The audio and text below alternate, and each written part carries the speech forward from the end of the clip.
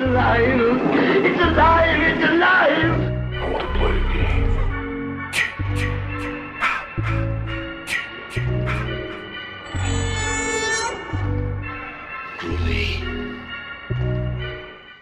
Hello and welcome to the Sounds from the Grave podcast. My name is Yusuf. And my name is Vanya. And remember, always check your candy. So today we are going to be covering some of the most classic Halloween movies that people typically watch on Halloween, which is basically Trick or Treat and Hocus Pocus. Plus, we gotta talk about the new Adam Sandler Halloween movie, good old Hubie Halloween, because that was a fun time. Yeah, everybody has been binging that on Twitter, and it's definitely something that you should check out. It's horror comedy, I would like to call it, but it is something that we have to discuss. Yeah, I would definitely call it a horror comedy as well, but we'll get to that in a sec.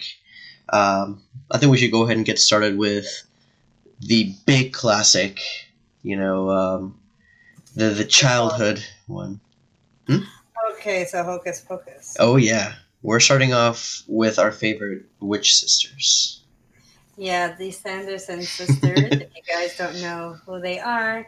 So, Hocus Pocus was actually released in 1993, which is a lot older than even me and Yusuf here. But Disney has released this movie, definitely having that shock factor before anybody got offended to those Disney standards. But Disney has taken a big step to being very daring while telling a very dark story, but with happy endings.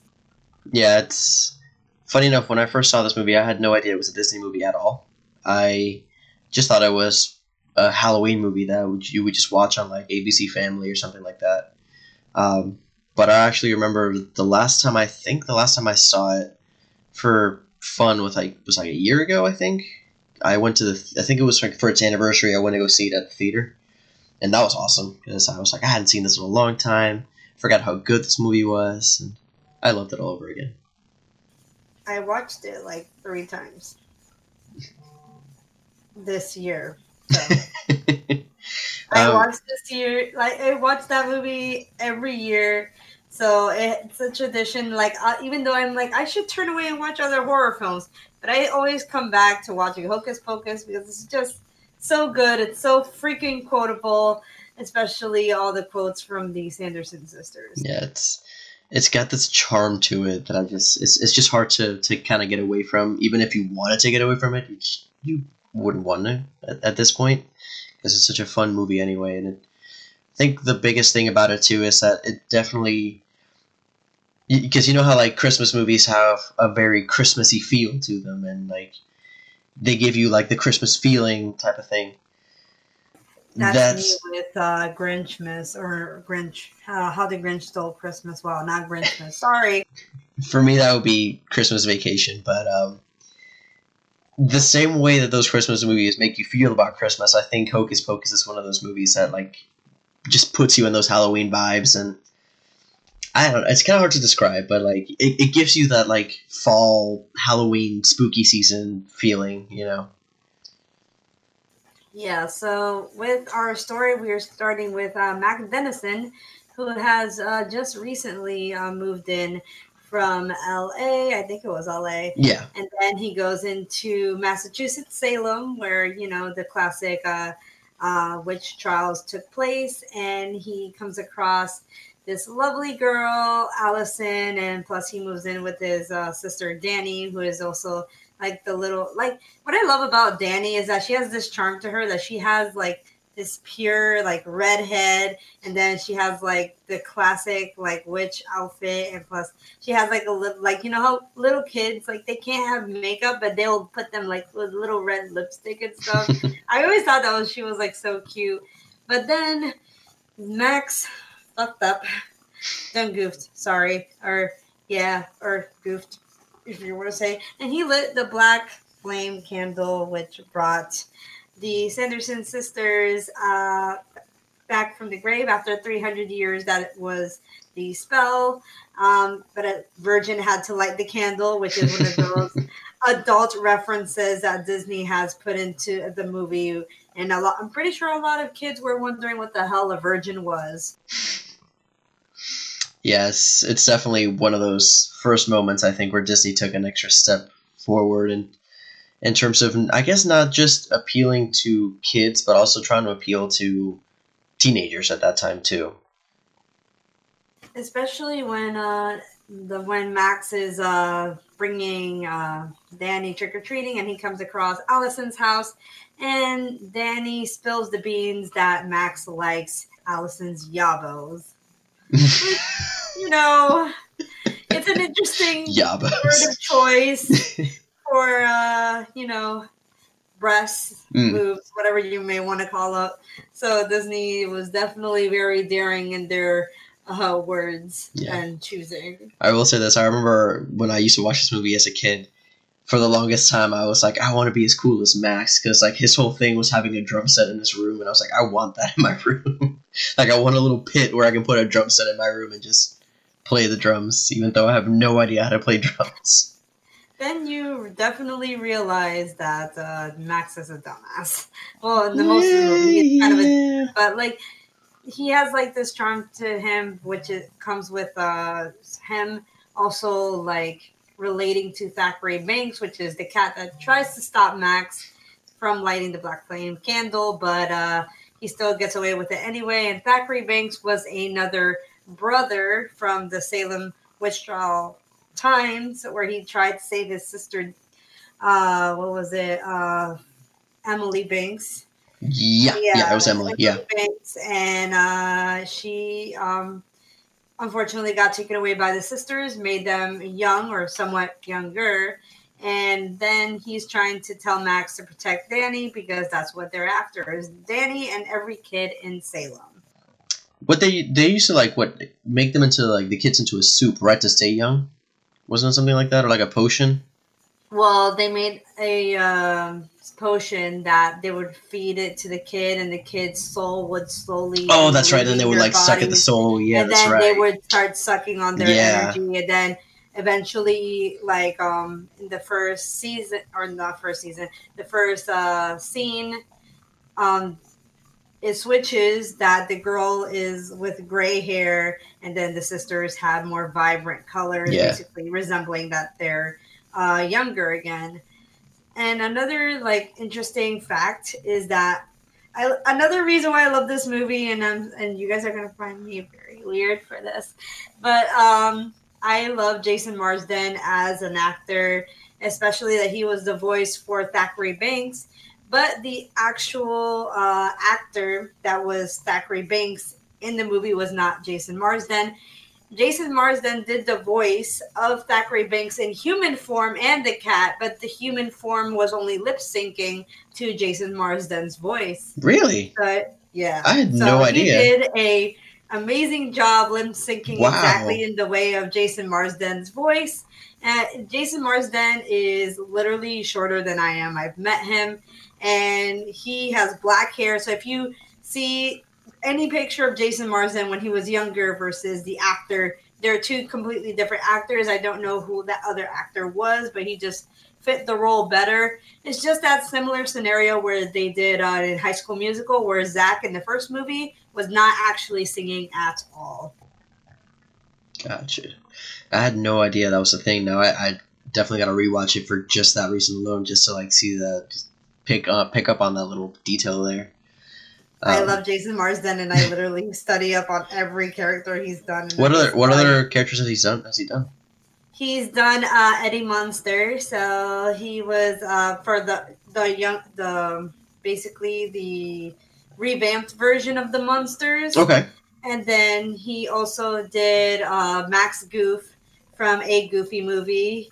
He was also Kovu from Lion King 2. That's okay. That makes more sense. In a couple of Skyrim games, and so he's in a lot of things. He's a great voice actor. Gotcha. But he has had a couple of in real life roles too. I just can't think of them right now. Okay. I'm mostly a fan of his animated plus like fantasy roles. Cool. I think another thing we got to discuss in terms of actors and I feel awful for not remembering this guy's name, but he plays the is it like a? I guess he would be considered a zombie, wouldn't he? Billy Butcherson, Yeah. which is technically Winifred's old lover, Yeah. apparently, in Salem witch trial times, but apparently we never see that history between them. We just It's just see assumed, him- and it's kind of like alluded to. Yeah. But he does curse her out, and Yeah. I think he says go to hell. Yeah. And she's like, oh, thank you. I quite like it there, actually. Like, and she says it like that. It's just so many things that, Disney has let pass by. And if you guys have been to Mickey's Not So Scary Halloween Party, they also do the Hocus Pocus show. And when they're singing the I Put a Spell on You song, because there's a part that says, and there's hell to pay, they changed the word to heck. So it doesn't offend all those kind of families that not to teach kids bad words like hell, because hell is a place that exists in books, and if you're religious in real life, I don't know, just and whatever you believe in, but don't teach kids those words. Fuck. Well, and the other thing I wanted to say too is the actor that plays Billy. He's known as the man that plays a million creatures, because he was Billy. In the Hellboy movies, he played Abe Sapien. He played the creature from Pan's Labyrinth. He played the creature that was in The Shape of Water. I think he's in Star Trek Discovery now, like the new Star Trek series on CBS. Like, the man is known for bringing life to a bunch of creatures. And man, that's really cool. he has like a huge career and that kind of stuff. And the thing is, if you look at him outside of any type of like monster or like creature makeup, he just looks like an alien to begin, because he's like really tall but like really gaunt and thin. He looks like a Tim Burton character. Like he's a real life Tim Burton character without makeup. Oh, he's definitely like one of those iconic characters. In, he really does look like it. Yeah. Especially, like, it just reminds me of that stupid trend that's going around in TikTok where they're making everybody like themselves look like Tim Burton characters. He doesn't need to do that trend. He just smiles and that's it. Exactly. Yeah.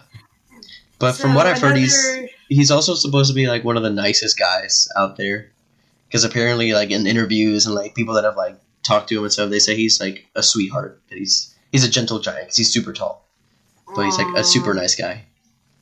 That's really cool. But the fact that he's like freakishly tall and he can pull up all those characters. Oh yeah. I feel like that's really I feel like tallness in that aspect and also looking like a Tim Burton character has definitely worked to his advantage. Oh, it definitely has, yeah.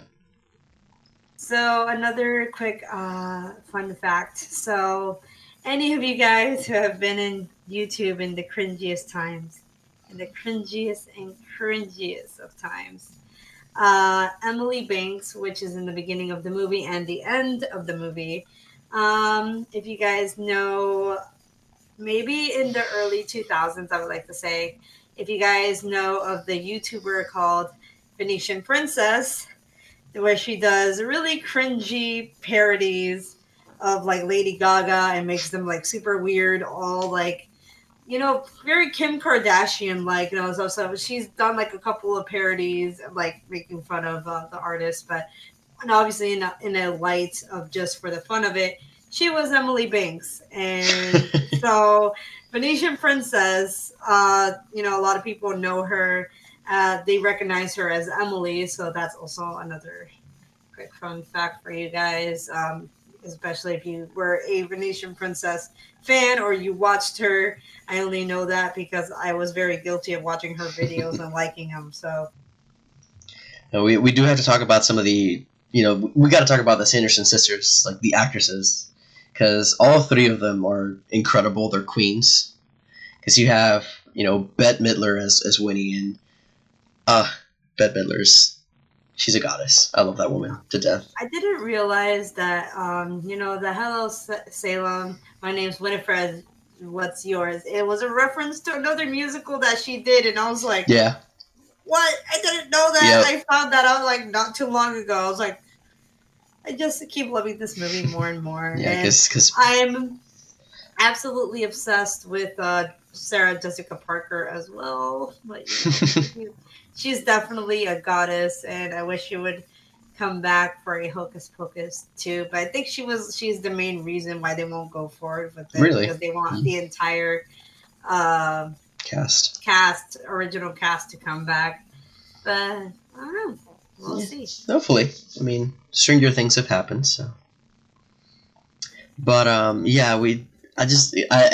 loved how they interacted with each other. They were almost like the Three Stooges if they were witches. Oh yeah. Like that's very much how it felt for me. And I feel like sometimes, like, man, like, is this Legend of the Sanderson sisters real? I'm pretty sure they're made up, but like, it would be cool if they were like real witches that, you know. I wonder if they're like sisters in the terms of like a coven of witches, because they don't look anything alike. Like I'm pretty sure they're not like blood sisters. Oh no. Why was I cursed with some idiot sisters? I think that was the word. Or wretched sisters. And I think one of my favorite scenes though is when all three of them are walking out of the cottage and they're walking in unison and they're like doing this like weird huff and puff thing as they're walking. I love that so much. It's like my favorite thing from that movie. Heck out of this movie. And it's just the hell that it's just I love this movie so much. There's like no words. And it's just the fact that it's one of those movies that you could literally watch and never get tired of. Yeah. And I feel like definitely Disney, I know that I'm pretty sure they have some regrets from like releasing this movie, but it's also the fact that it has people like this movie for the nostalgia, which is why they're bringing it back to the parks, back to our streaming services now, like Disney Plus and all that. I mean, it definitely has like a cult following at this point, especially for people our age that grew up watching it on cable and stuff like that. Before everybody was sensitive to things. Now, I know this, like you said earlier, Disney kind of pushed the boundaries a little bit with this movie in terms of what they could do in terms of being family friendly, and we gotta talk about the scene where they go to this random guy's house and he's just dressed up as the devil.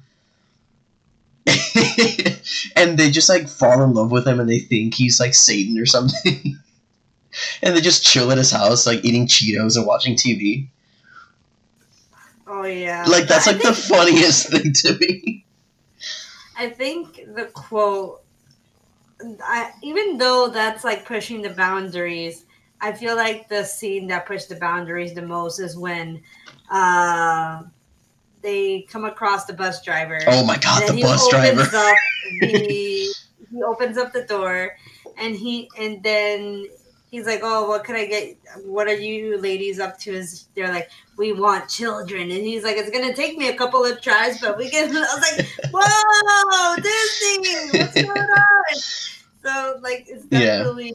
One of those things that Disney has pushed a lot of sexual jokes in this movie, and the fact that it's just so subtle that any kid that could be watching this movie right now would not catch on to things unless it's the word yabos and virgin. I'm pretty sure they're gonna ask their parents what the fuck those are, but for everything else, it's a very subtle way that we know what it is, but like children might not catch on to it until much later if they become a fan of this movie. There was definitely a lot of kind of double entendres and like little things they would throw in there just to see if they would fly.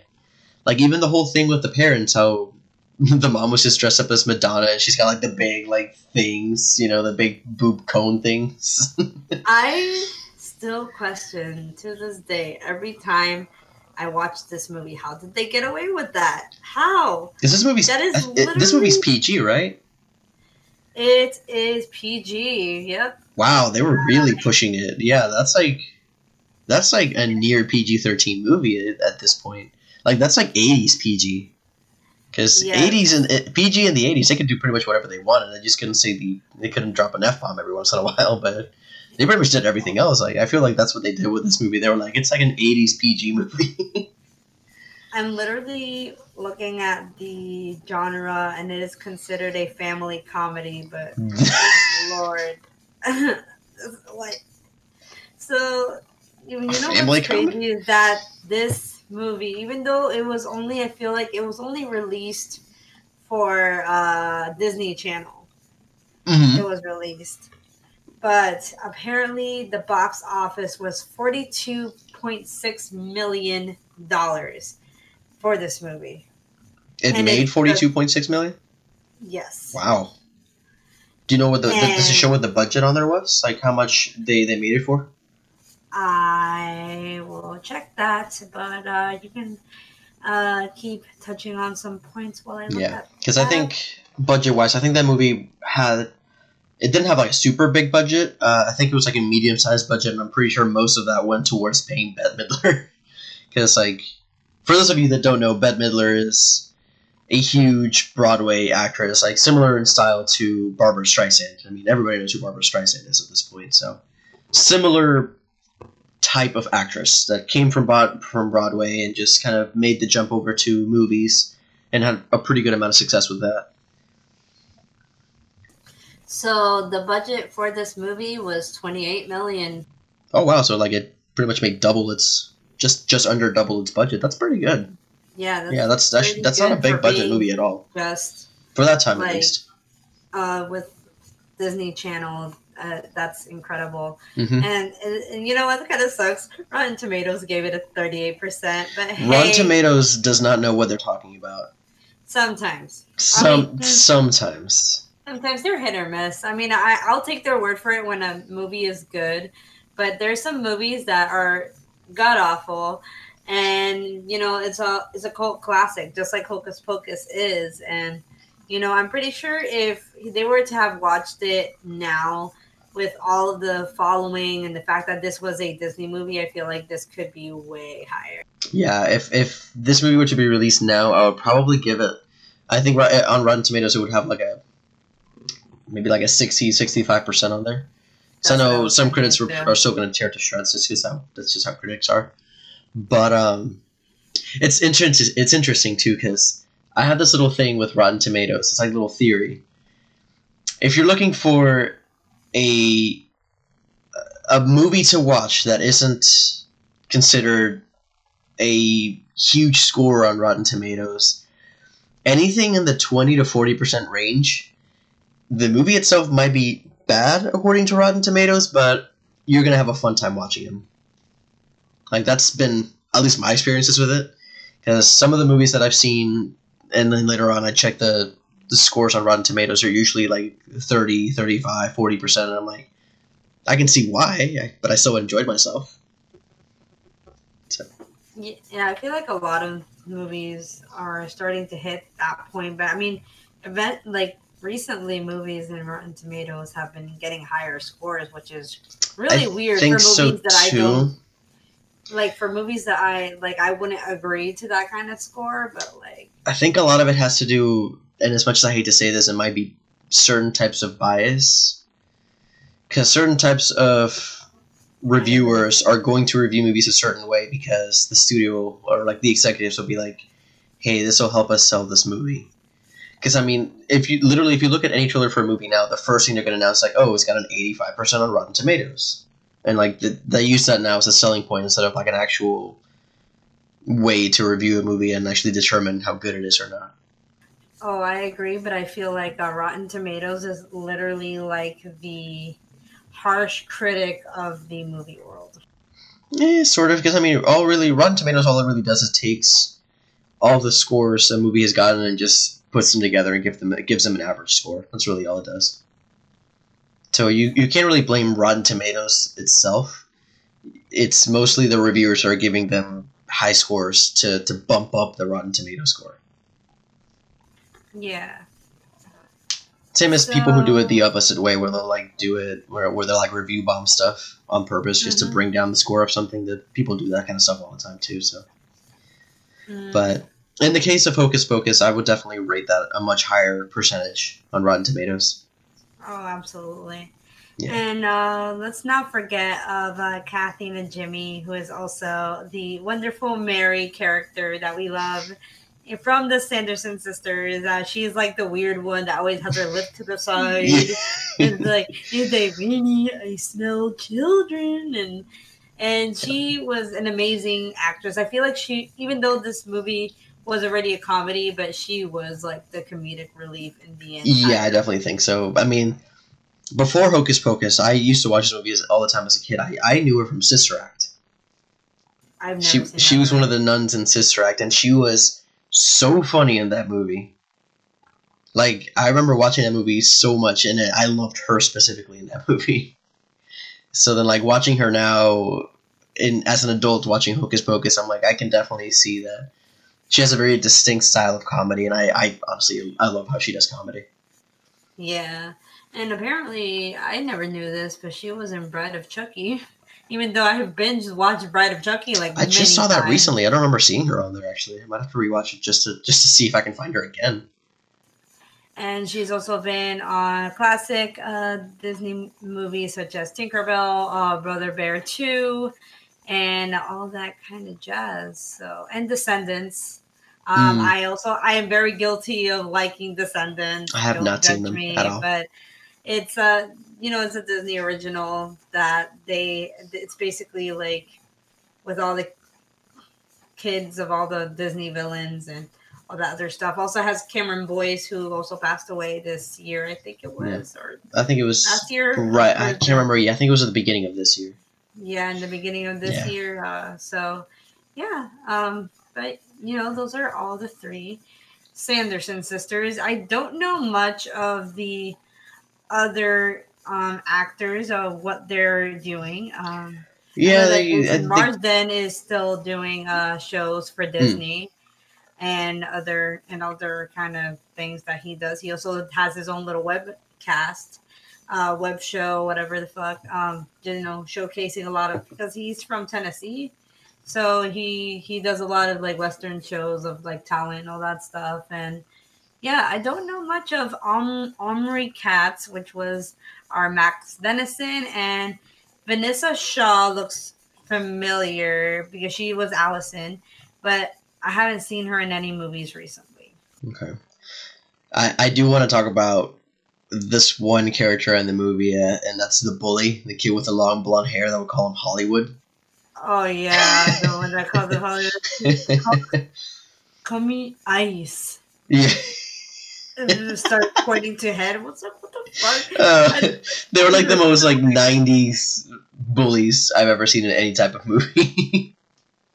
It makes me like also like question. I'm like, man, like were bullies back then really like that? Because I don't remember. I don't know. Bullies like that at all. Like, I mean, it's just a stereotype that they used to like do in the 90s with like the bullies. I thought that was really funny, and those two are amazing, especially when Max sees them like in the cage and the shoes that they stole from him in the beginning of the movie. Yeah. He takes it back and he just leaves them there. So Max gives them a taste of their own medicine, and yeah, I'm pretty sure they didn't mess with him after that.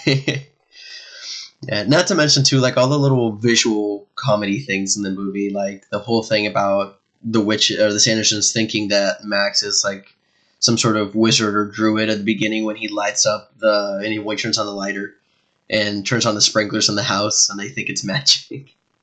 It's like the rain of death. Yeah, that's what he calls. That's what they think, and then when the water would just pour down, they'd be like, ah! Which I love because like, it was a nice. It's just water.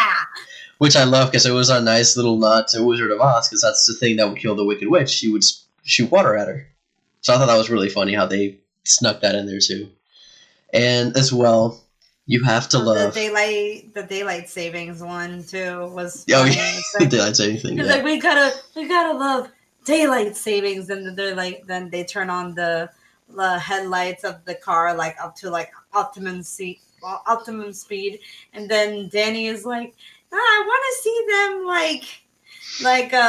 melt or die, and then she looks back and realizes it's the car. She's like, bump it. In other words, another word for fuck it. Yeah. So that was just another sneakily bad word put under a child's instead of actually saying the F word. It's just like bump it. Yeah. Oh, and not to mention too the other little visual piece in there. It's when the Sandersons are getting ready to fly on their brooms, and you have Winnie on her broom. I'm sorry, I can't get through that without laughing. Because you have the Sarah Jessica Parker's character on the broom, and she shows up on the vacuum cleaner with the cord hanging out. I'm like, oh my god. That was Mary. Man, that was great. Yeah. Kathy Najimy, I think it was. Yeah. Yeah, she was in the vacuum cleaner. And the fact that you see her swing that and it hits so hard. I'm just like, oh, God. Because they're all just like, boom, boom, and she's like, boom. Yeah, I'm surprised that, like, during that scene, I mean, I'm pretty sure the vacuum cleaner wasn't on anyway, but imagine if it would have turned on. Somehow through magic, and it just sucks her freaking dress from underneath. That would suck. Oh man, honestly, I love that movie. Yeah, so absolutely, if you guys have not seen Hocus Pocus, give it a watch. Please do it. If you haven't, I'm literally like, what are you waiting for?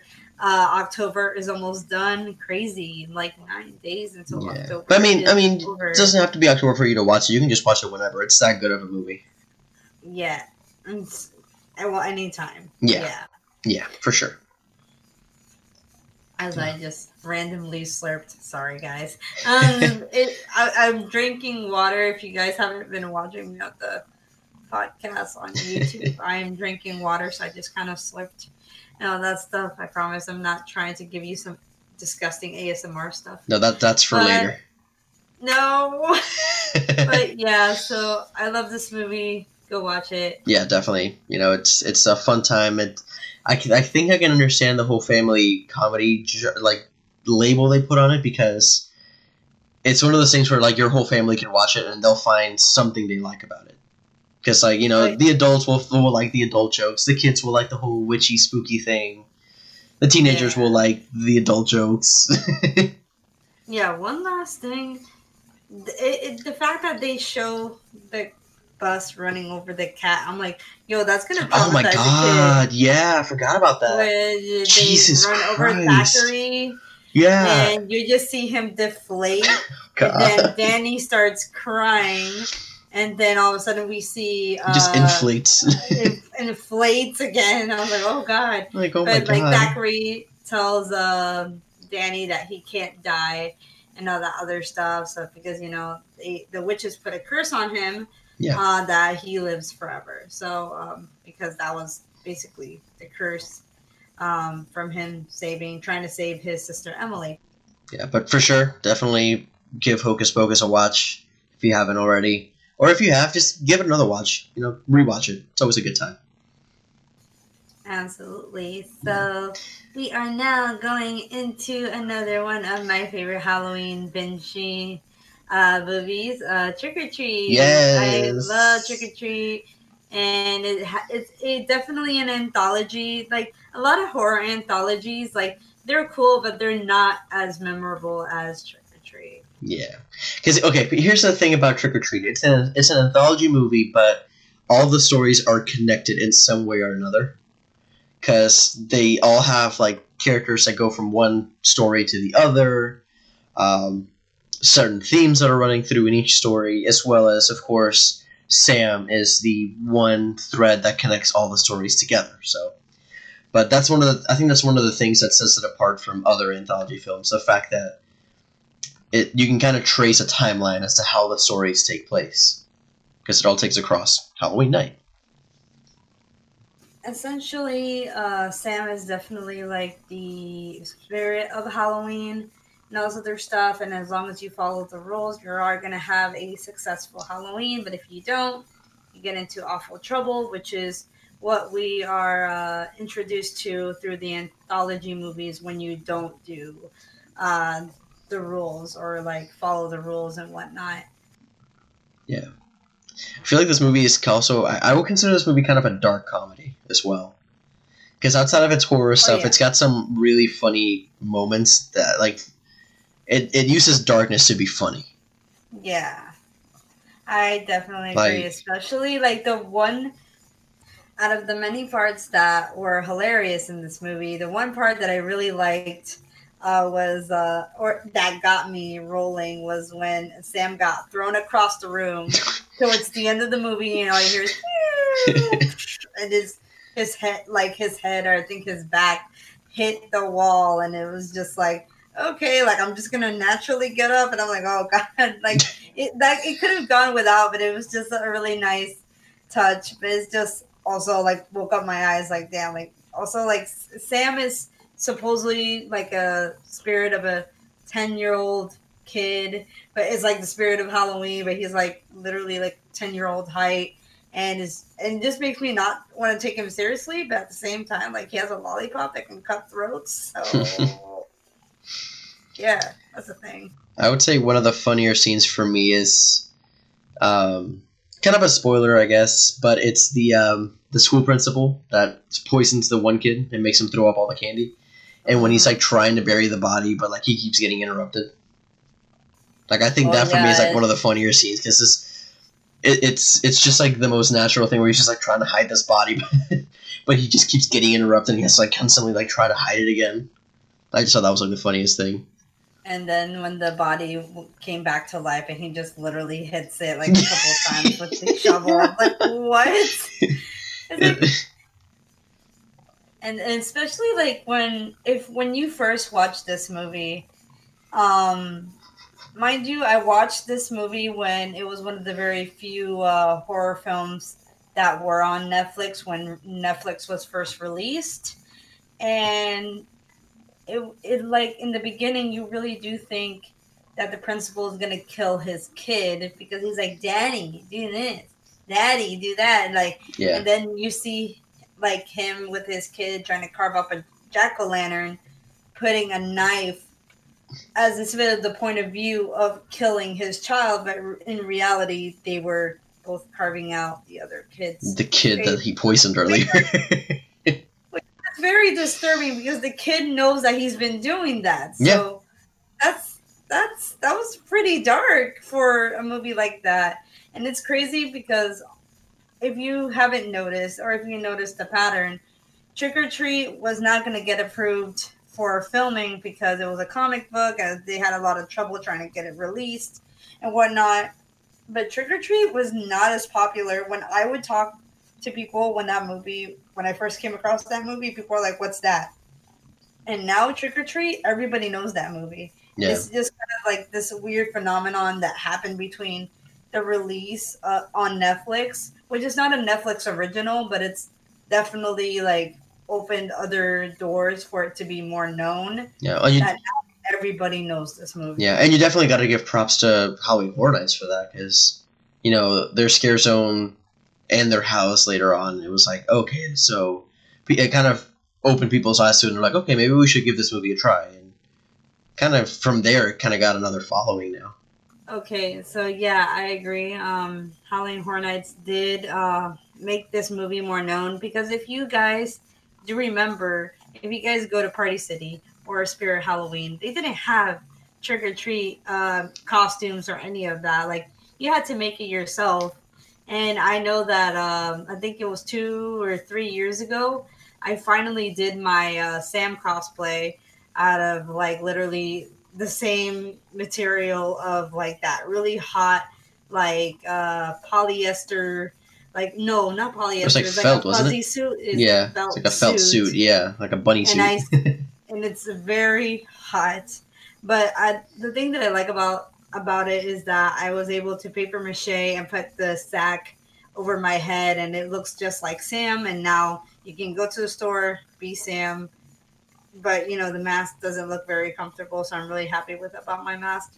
But yeah, like the fact that there was an overgrowing of popularity of this movie. Yeah. And now it's becoming on people's list, just like anybody with Nightmare Before Christmas, Hocus Pocus, Halloween Town, the Halloween movies, naturally, and all that other horror they're and kind of Halloween stories. Yeah, they're kind of considered like essential Halloween movies at this point. So it's not spooky season unless you watch them. Exactly. And So let so me we ask gotta, you. yeah. Yeah, okay. No, toss that Yeah. out. Toss that out. Toss it. All right, you Okay. talk. So we got to talk about a little bit about each one of the little stories in the film. So I think we should start with your favorite, because I know you have a soft spot for a specific story in the film. Yeah. I mean, it really does come close to Rhonda's, but I definitely love the werewolf scene.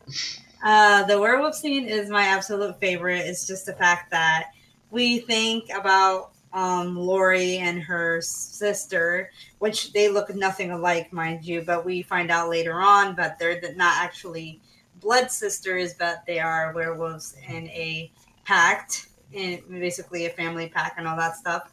And they this story does give out vibes of, you're in college or you're a young woman and you should find a potential mate to lose your virginity, that kind of thing. And they're trying, and Lori says, oh, like, I kind of want my first time to be special, but we're giving the impression that she's trying to have sex, but we aren't. So towards the movie, I think this is the scene that confuses me a lot, and I'm pretty sure it is.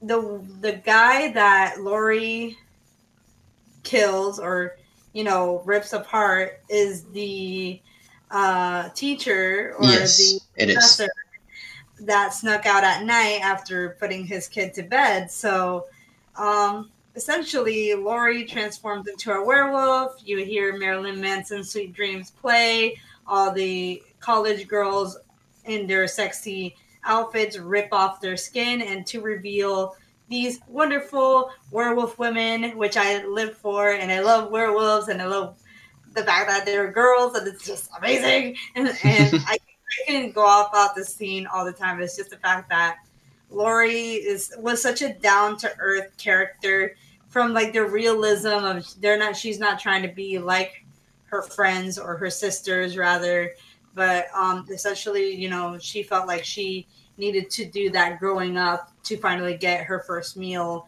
or basically her first transformation. Because if you notice in this movie, all the other girls in the pact transformed fairly quickly, but Lori takes a bit of time to transform, and we don't actually see her in her full werewolf features, which is just makes me think that she was just recently transformed into a werewolf to finally get her first kill of the night on Halloween. So then we see Sam in the background acknowledging, the whole sacrifice. And yeah, so that's like my favorite part of the movie. So the Rhonda one, but the Rhonda one is definitely cool as well. So here's what I liked. The two things that I liked about the werewolf story.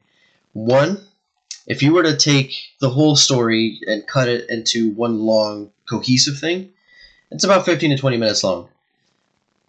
They straight up told a coming-of-age story with werewolves in 20 minutes. Like, not many people can do that. You gotta give them the major props for being able to write such a cohesive, effective plot that only takes 20 minutes to explain. And it only takes place in the middle of Halloween night, which Yeah. they buy their costumes. They essentially get them checked out. They're trying to find potential dates for this party out in the woods. Yeah. And they all get their meal, but Lori is the only one that didn't. So it's definitely, I agree, it is a coming of age story. Yeah. Especially because, like I said, in terms of the pacing, it has like no fat in it. It's just like, boom, costumes, boom, looking for the mate, boom, going to the woods, boom, we got our guy, boom, let's eat him. That's it. Like, it doesn't wait. It doesn't spend time on anything else. It doesn't need to be explored. Yeah. So we also come into the impression in the middle of the story that something bad might have happened to Lori when the professor has tried to eat her or basically assault her in a way. Yeah. And especially then because he had been killing people earlier in the evening as this like masquerade, this Zorro type thing where he's wearing like a mask and had been killing other women as well. So you think, Yeah. oh, she's going to be another one of his victims. Hmm. And then you just see his body flop from the tree, and Laurie comes into frame, and that's when that whole werewolf transformation scene starts. And it's definitely, I have this lovely soft spot for that movie. It gets me every freaking time. I will never ever get tired of it. Yeah, I definitely loved that story as well. So, which one would yours be? Ooh, right off the bat, for me it's no contest. My favorite one is Rhonda and the school bus kids.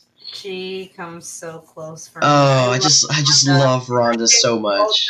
Fuck out of literally the whole story that she says to the kid, and then at the end, I like your eye patch.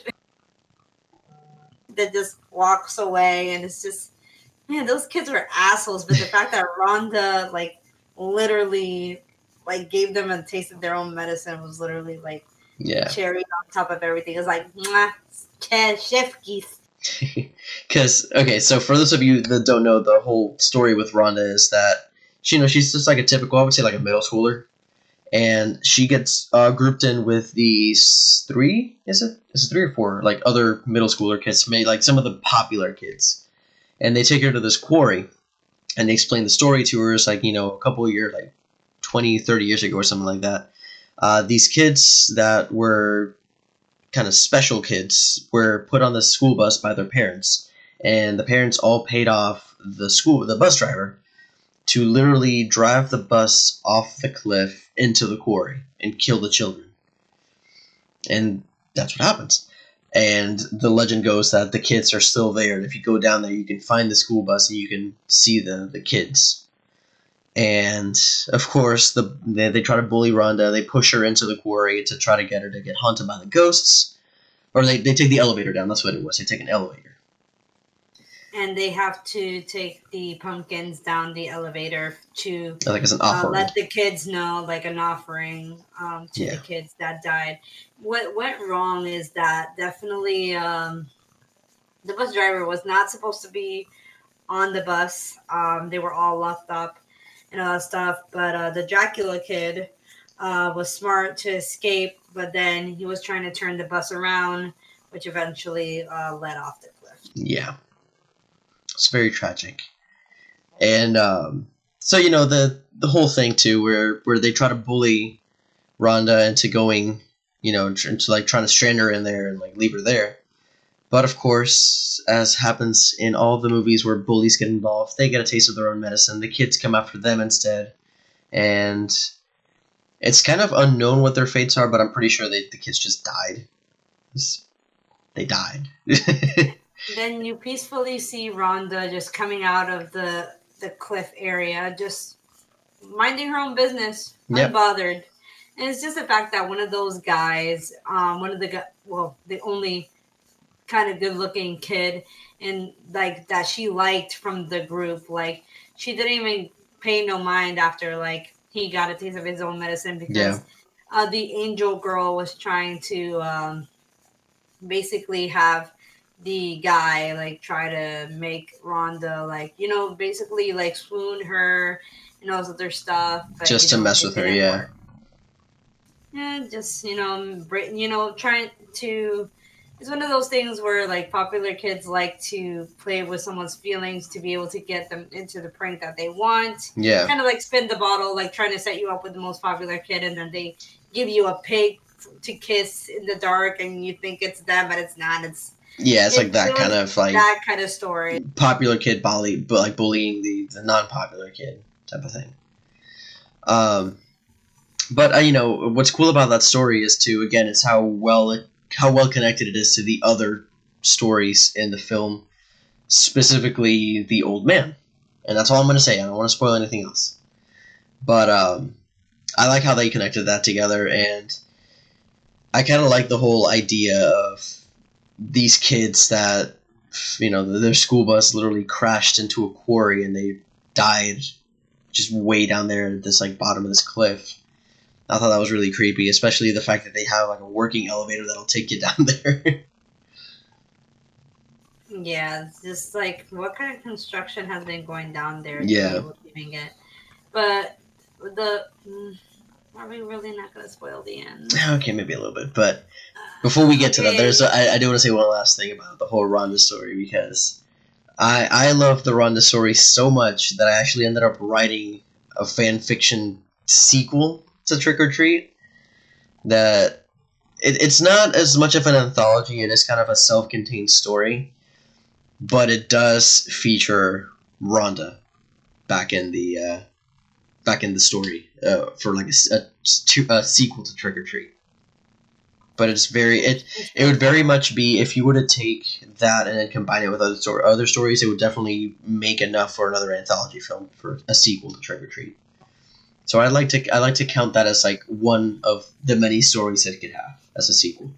You're just making me want to go buy that whole comic that they're selling on Amazon. The you know that comic that they're selling Yeah. on Trick or Treat, like, and it's like $25. Mhm. I don't want it though. So I just love anything Trick or Treat. It is just specifically Sam and Lori, but I also love Rhonda. She's such a cool character Yeah, for she really having is. as much screen time that she did have. Even it's not as much. It's just she didn't have a lot of speaking lines, but it definitely made an impact on everything that has happened to her and whatnot. Yeah. I think a lot of it is just how the actress herself reacts to what is happening around her, and not only that, how she, without really speaking much, how you can tell how the character is going through her arc. And like you, not only is you got to give major props to the actress for being able to do that.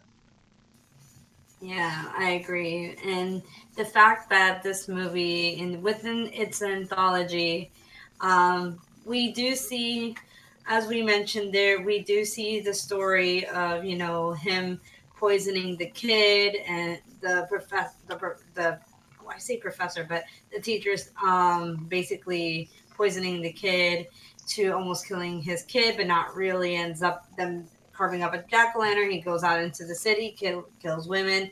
Then we see Lori kill him, then Rhonda, and the story is all cohesive. And we also see those kids also ask the teacher for a pumpkin for a jack-o'-lantern, and he thinks that they're going to smash it. He's like, no, it's for a scavenger hunt as they lie. And it's just all connected into one big story where Sam is involved as the spirit of Halloween, and and each of those either breaks or someone follows the rules. Yeah. So it's definitely like Sam doesn't have a story until the end, but Sam is literally the thread, like Yusuf said, that connects all of those stories together, plus the old man at the end. Plus, but we do have to talk about Sam's story because it does correlate with the old man.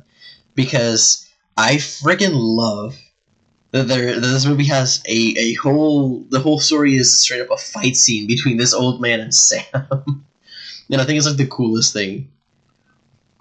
Oh yeah, like the entire scene is It's just one big fight. Fight with this 10-year-old spirit versus a grown-ass man. And and we do finally see Sam's real face in this fight. And he's terrifying. As you expect, he may be cute with his little sack, but behind all of that is one scary pumpkin kid. Yeah. And it is dark eyes.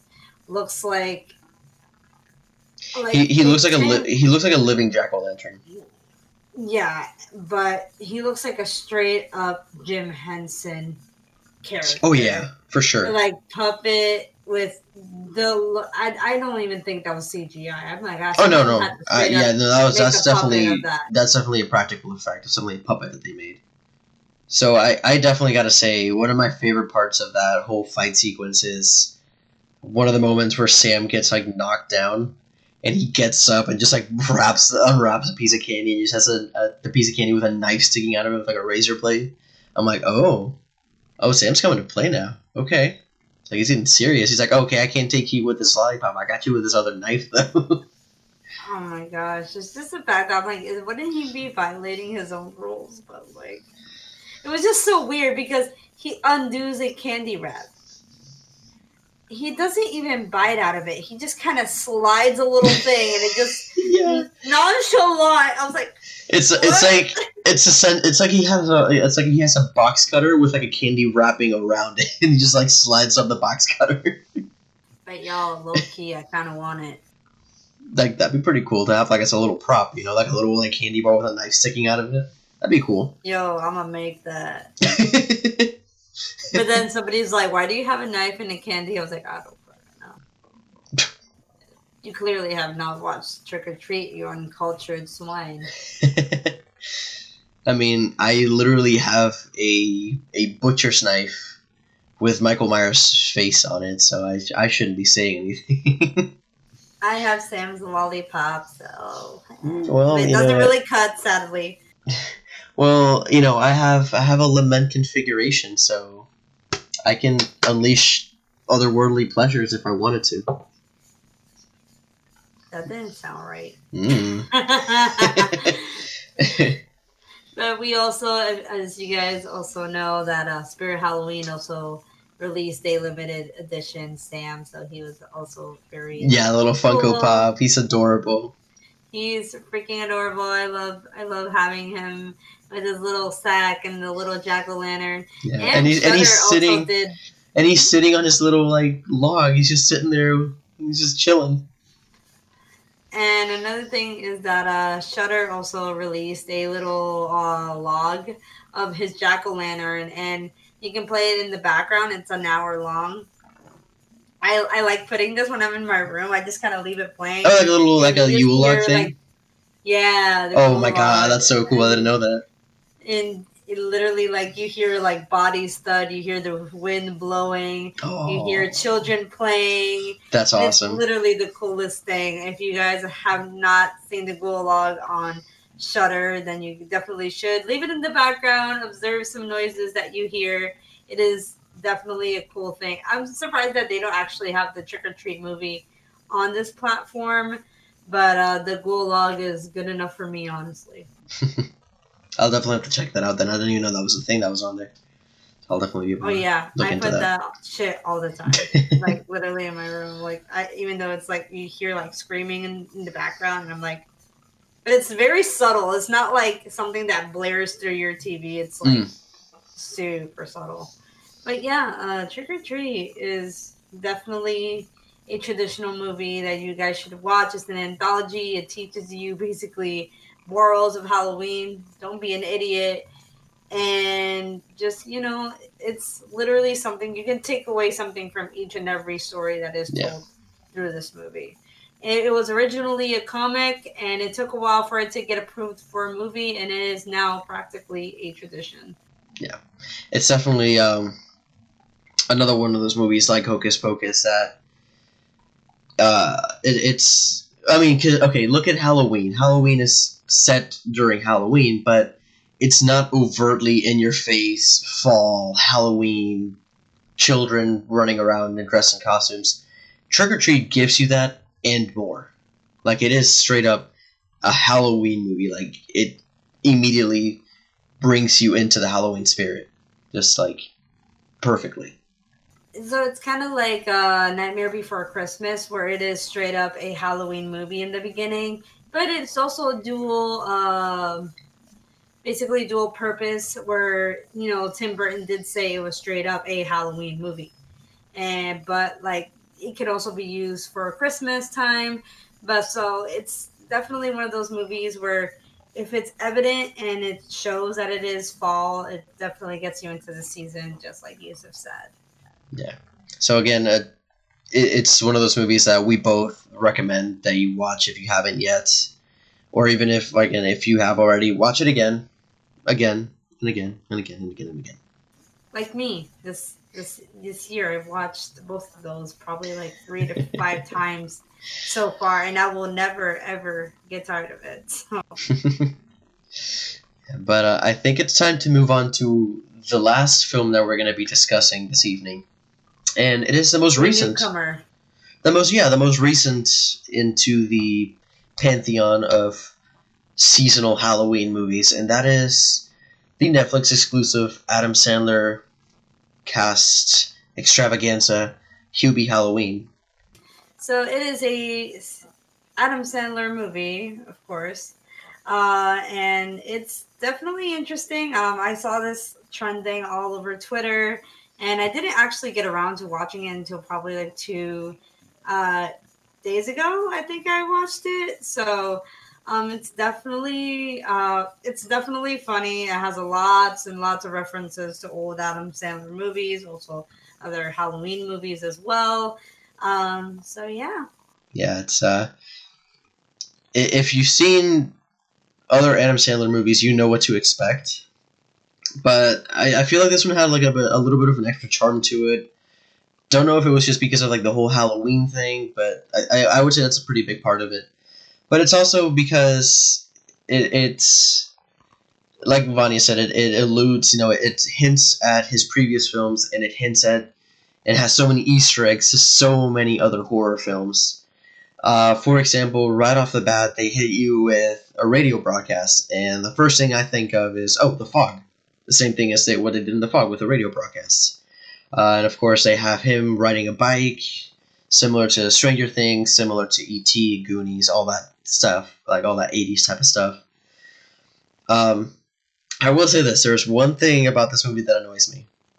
And that annoys me with whenever Adam Sandler does this, and that is when he does a stupid voice throughout the entire movie.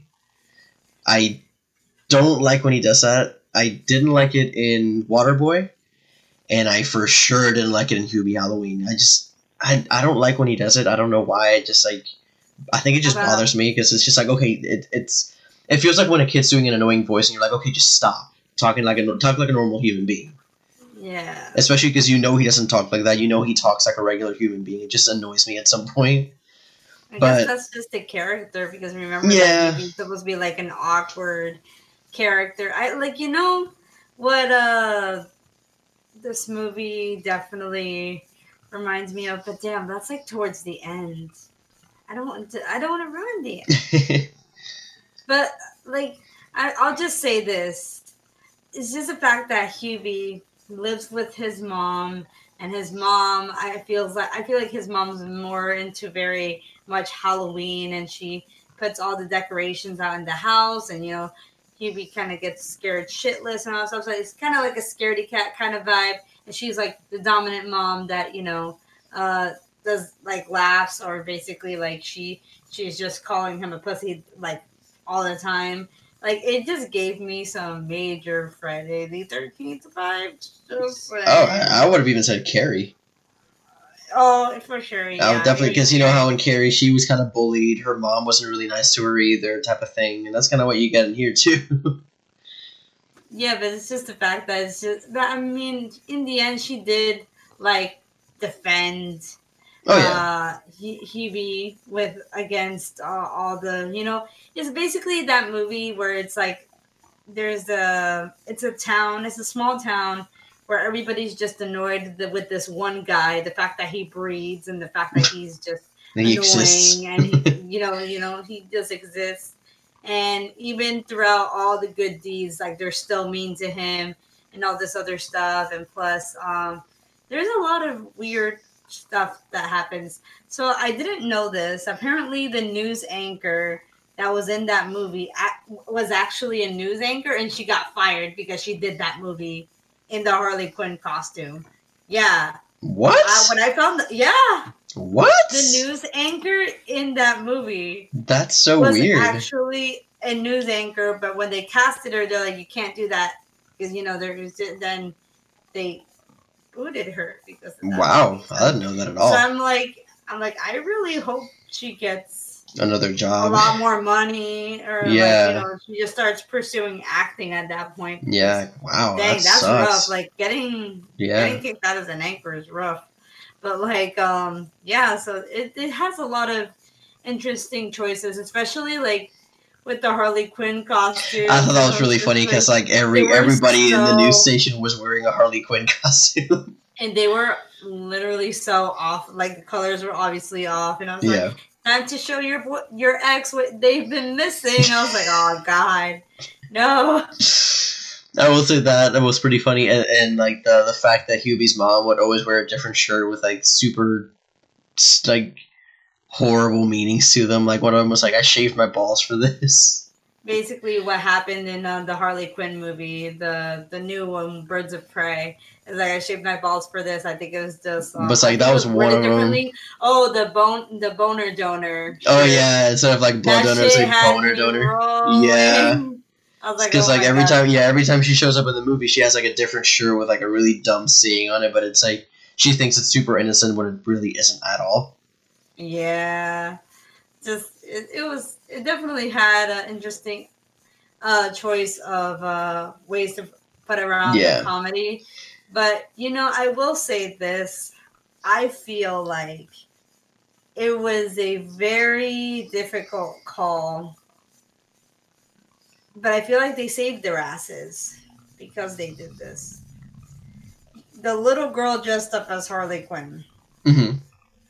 Like, she's clearly in the shorts. No, obviously not booty shorts, but I think they're shorts. But they did not show anything below that at any time. Mm. I mean, you have obviously the little kid belly and other stuff with the little weird swirly navel that kids have, which is it's like aliens crawling out of their fucking stomach, and it's gross. But like the fact that I feel like someone grabbed in Premiere and zoomed it in, so it's just from the waist up, since they have been dealing with all the hate of the Netflix. I think it was Cuties. I think it was called Cuties, so something like that. Yeah, they were being accused of like children twerking and in a twerking team, and they're already trying to avoid that kind of crap. So with Hubie Halloween, it was a very close call, but I feel like to that level it was fine, especially with the serving of the comedy that it was offering to the viewer. But yeah, it was just I really like this movie. I mean, but I feel like I could also agree, even though he was supposed to fit the part of the character that nobody liked, the voice was kind of annoying for me as well. Yeah.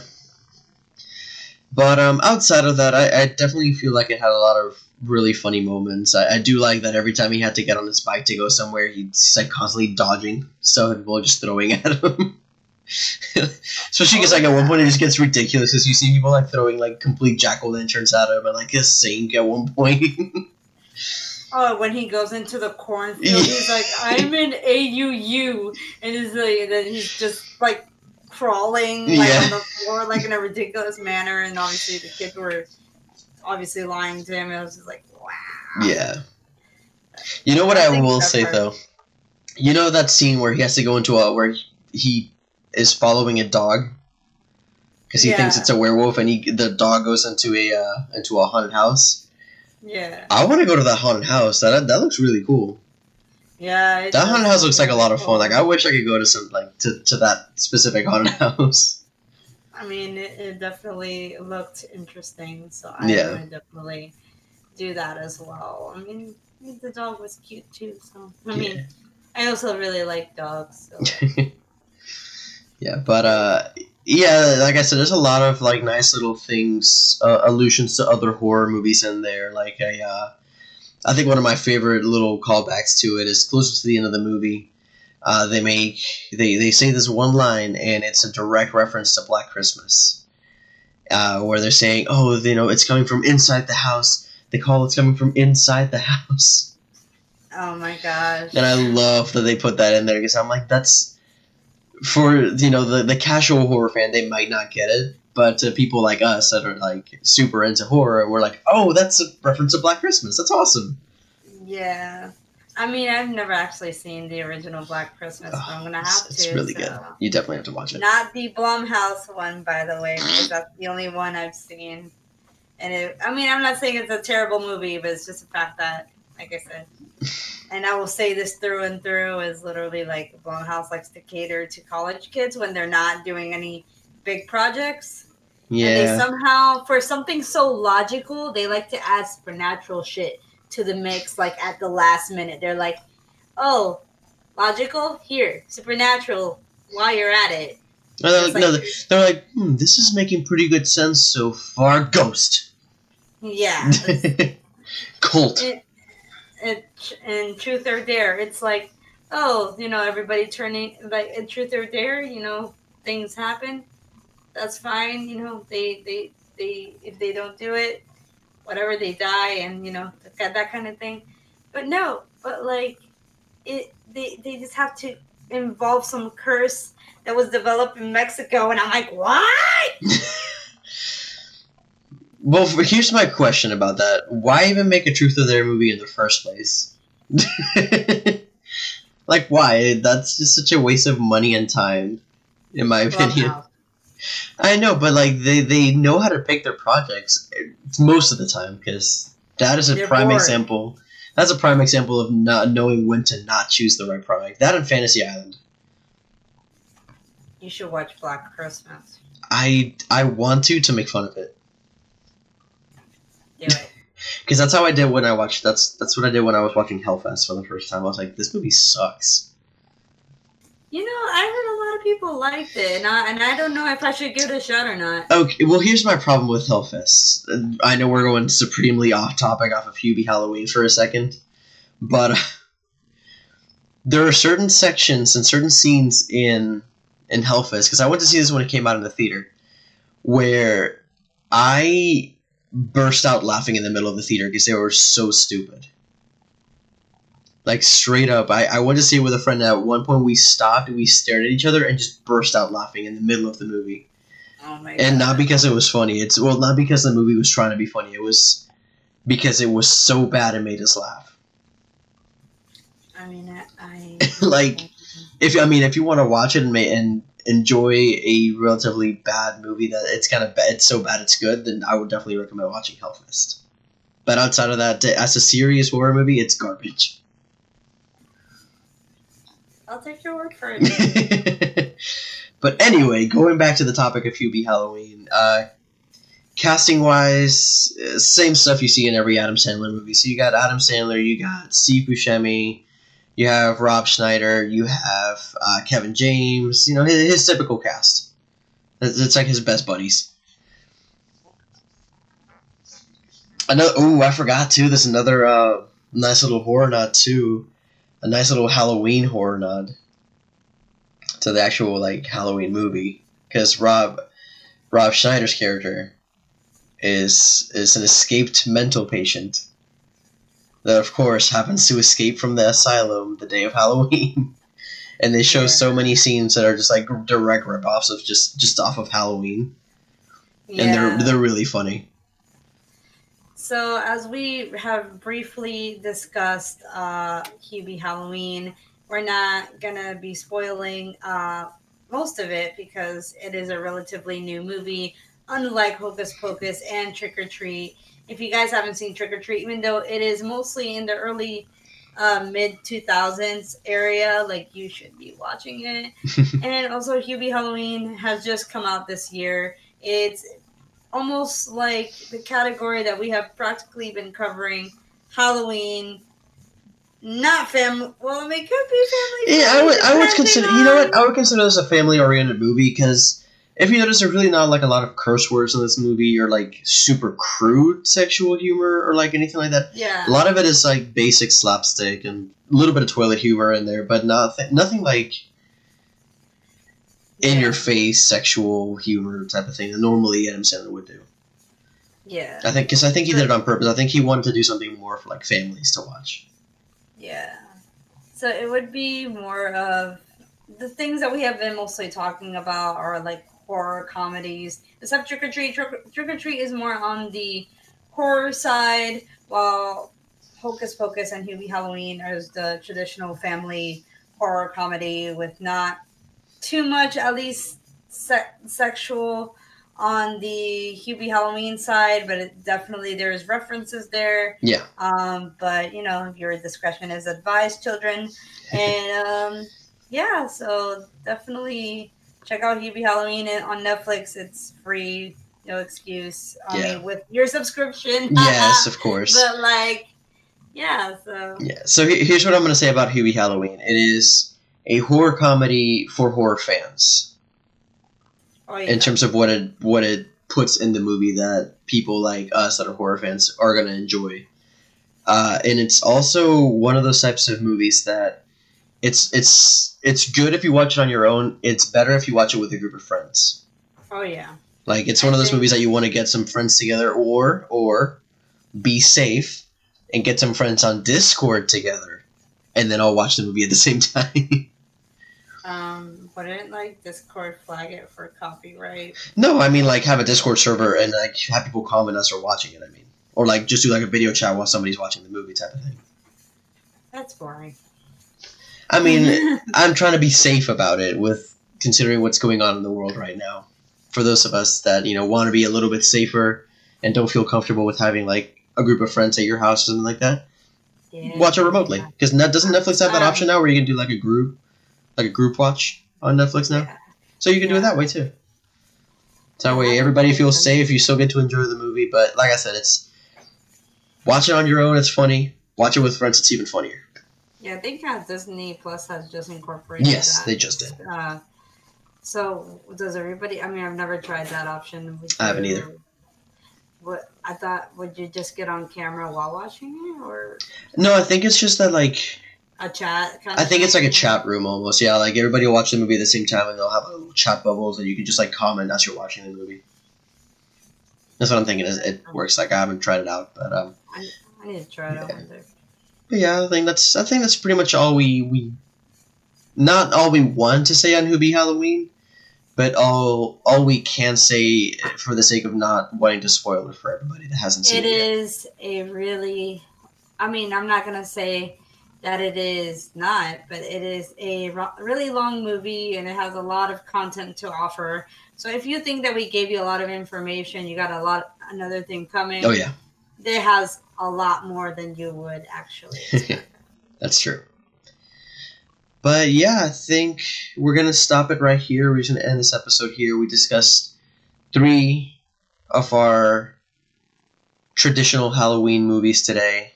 With 2, with you got our classic Hocus Pocus, you got our horror, straight up in your face Halloween Trick or Treat, and then you got your new horror comedy in Hubie Halloween. So there's 3 right off the bat that if you haven't seen, you should definitely check out. Or if you have already seen, check them out again.